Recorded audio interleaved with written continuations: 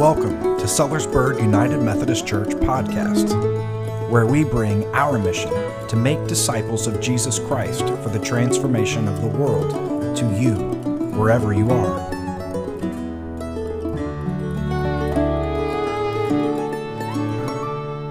Did you know it was Pentecost Sunday? Got lots of red going on. The one day a year that we can put the red up, so we just try to live that as loud as we can. While it's Pentecost, we're going back to Easter Sunday. All right, it's our last day in the lectionary year where we're going to go back to Easter Sunday, because that's where the fourth gospel story talks about the reception of the Holy Spirit. So you've probably heard of Acts 2.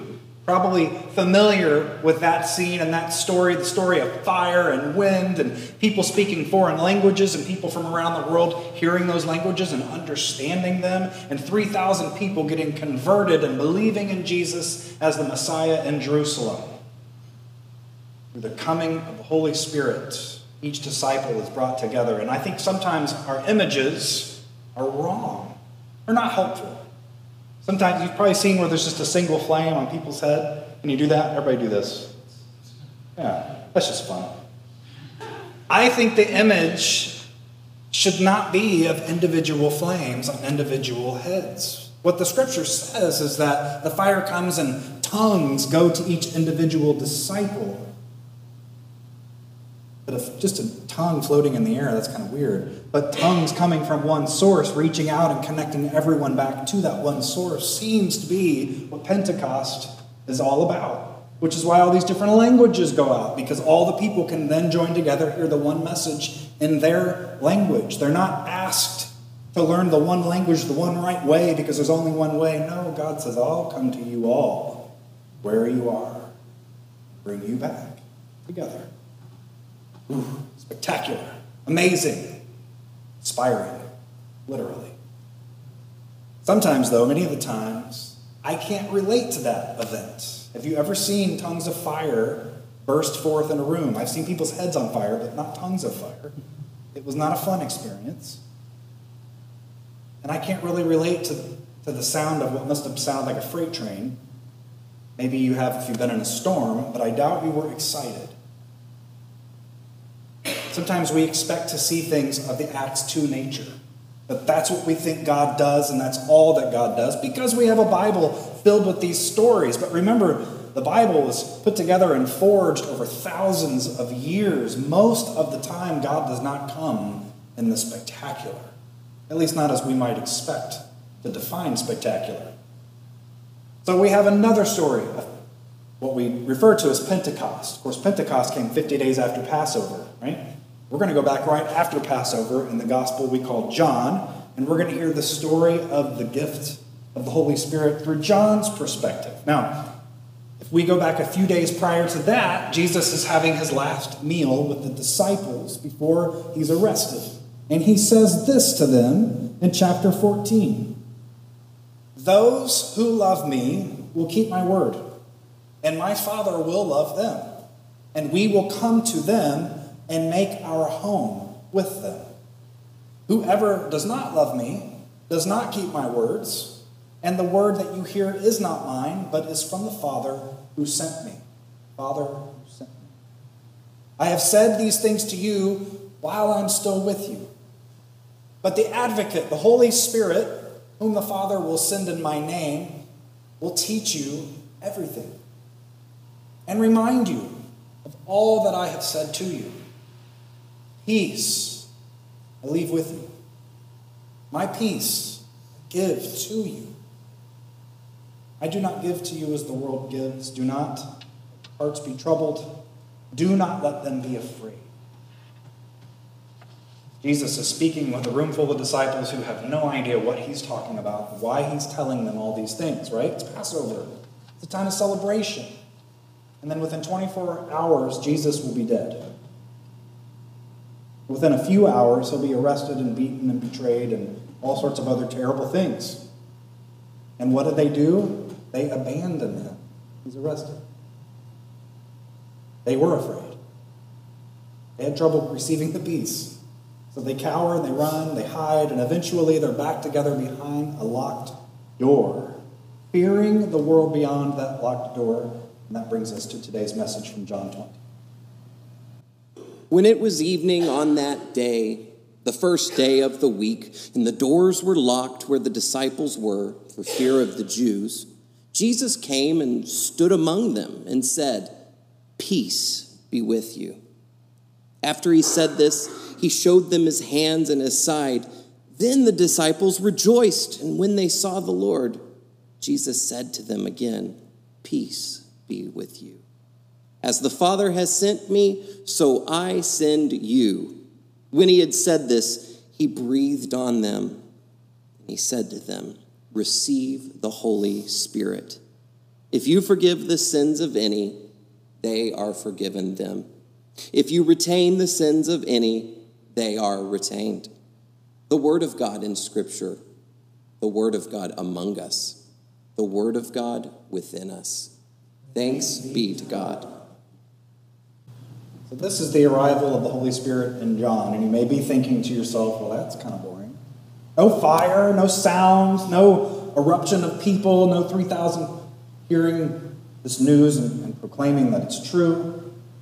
Why bother telling that story in John's? We should just stick with Acts 2, right?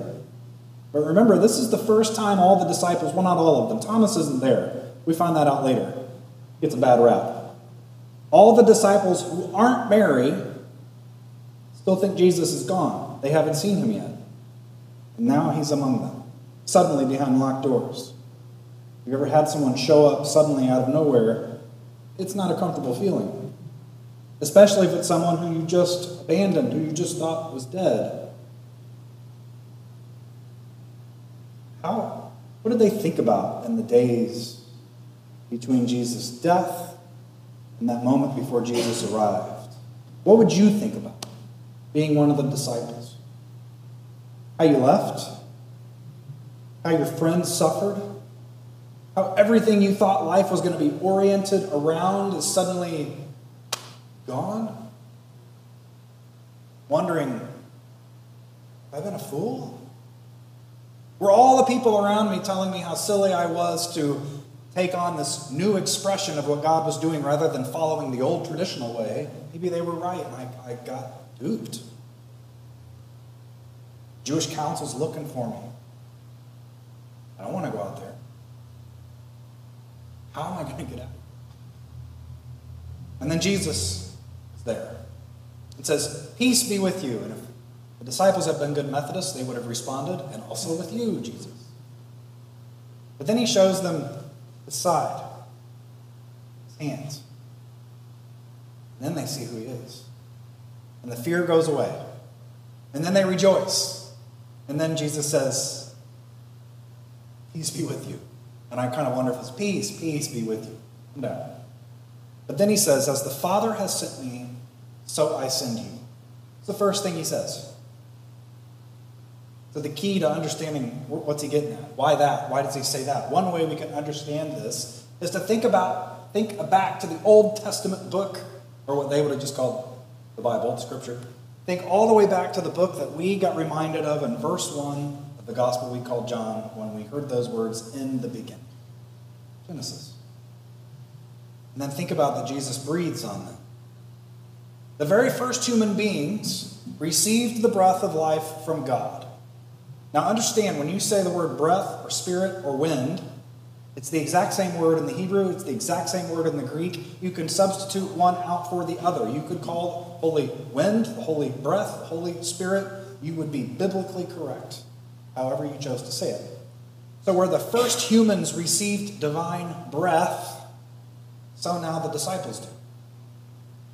Where the presence of God came to walk on the evening after those first humans had decided to serve themselves and treat themselves as God, they heard the sound of the evening breeze and they knew God's presence was among them. And so, thinking about their choice, they go into hiding, just like the disciples. We're supposed to see these stories side by side. Where sin, which is the symptom of the deeper problem, idolatry, had held the world captive from the life God wanted to give, that God had envisioned for all people in all places. Now Jesus, having broken the power, the captivity that sin had over us in our idolatry, Jesus now breathes new life, the breath of life, the breath, the Spirit, the wind of God into the disciples once more.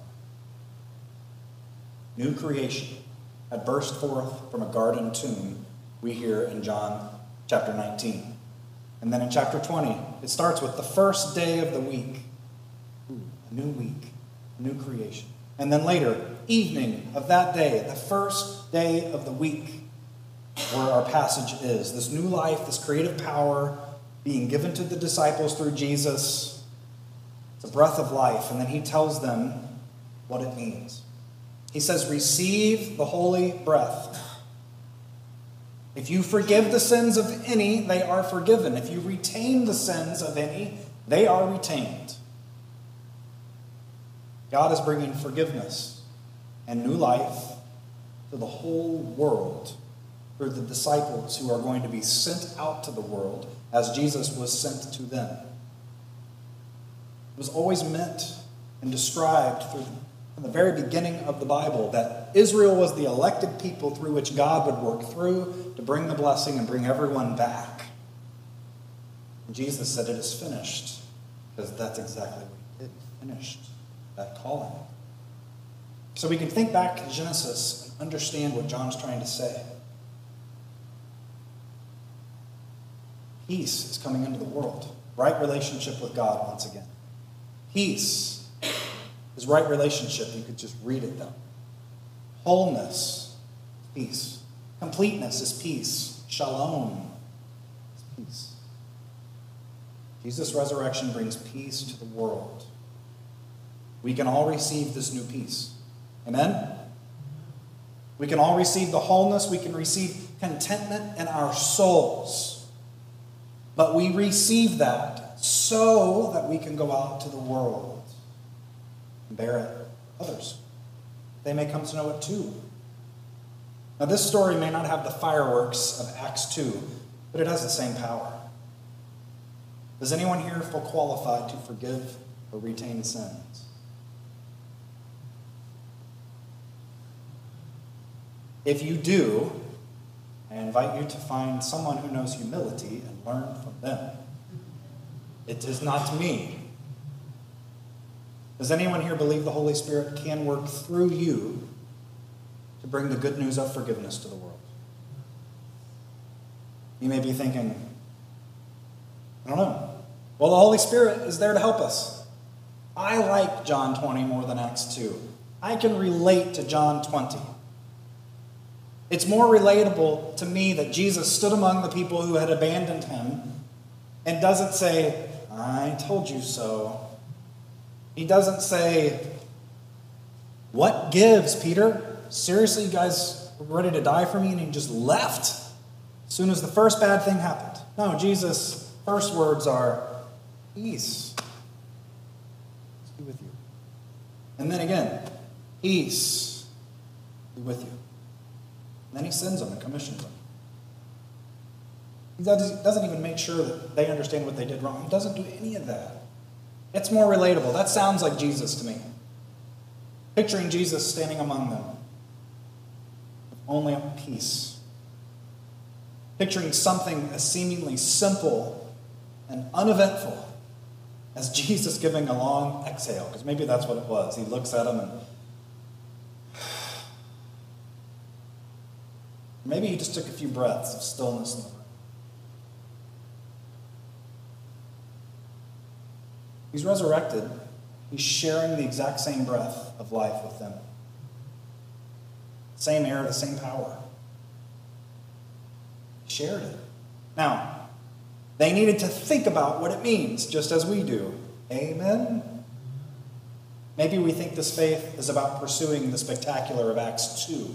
I know many people in many churches that work long and hard to manufacture and create Acts 2 moments every single week. And if you go there, they're going to have the right lighting and the right music and the right sound and the right speaker. They're going to say the right things to get you going. And then you walk out of the church and you want to come back. We call it a spiritual high or a mountaintop experience. And they're addictive. Like other things, they get you high. you will come back again and again, thinking that that's what it's all about. I don't think that's it. There's a true peace available to us through Jesus Christ. I invite you to just breathe and think about it.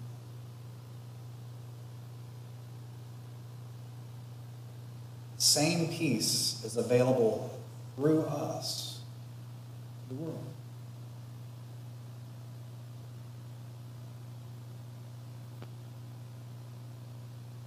When we encounter the world around us, it can seem chaotic and noisy, yes?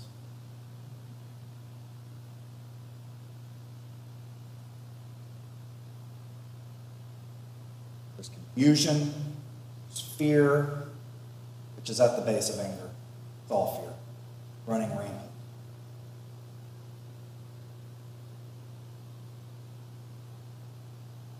Everyone has answers. No one's asking questions, unless they already know the answer. They're not.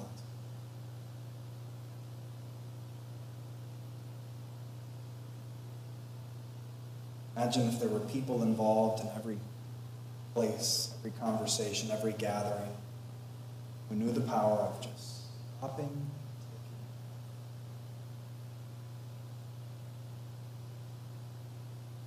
It's very helpful with children.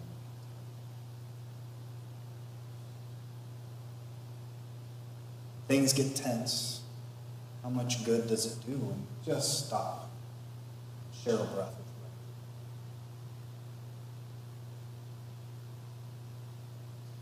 When people are in disagreement about thousands of things and we invent things to disagree, how much peace would come if we just stopped? Share a breath. 2 breaths for something. Those who have suffered great loss, those of you, you understand the power of breathing together with other human beings. You know that when people come with answers to make it all feel better, it never works. But if they'll just sit with you, stillness, breathe with you, healing. Being together and sharing breath, literally life-giving. In a hurting world that is so focused on idolatry, which we all struggle with. And there's a variety of things we struggle with, treating as idols. Our culture, our language, our clothes, the way we style our hair, flags and borders, money and status, or we idolize ourselves when we objectify other people for our pleasure. We have to drive the right car, have the right job.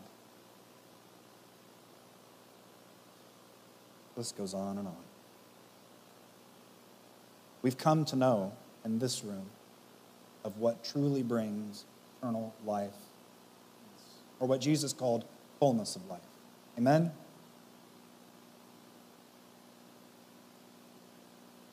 We've come to know Jesus Christ as the Messiah, the Redeemer, the Savior, our Lord, God, flesh.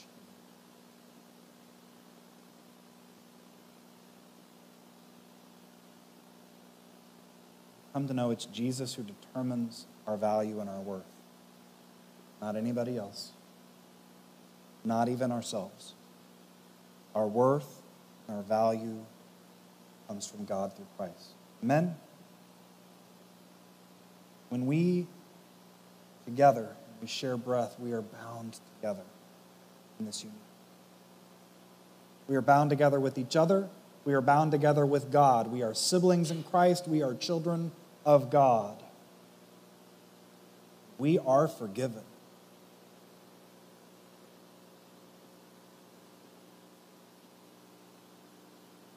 We are on our way to being made whole.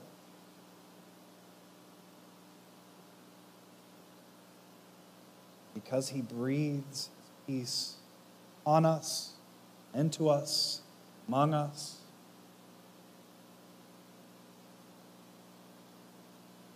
we experience peace. Amen?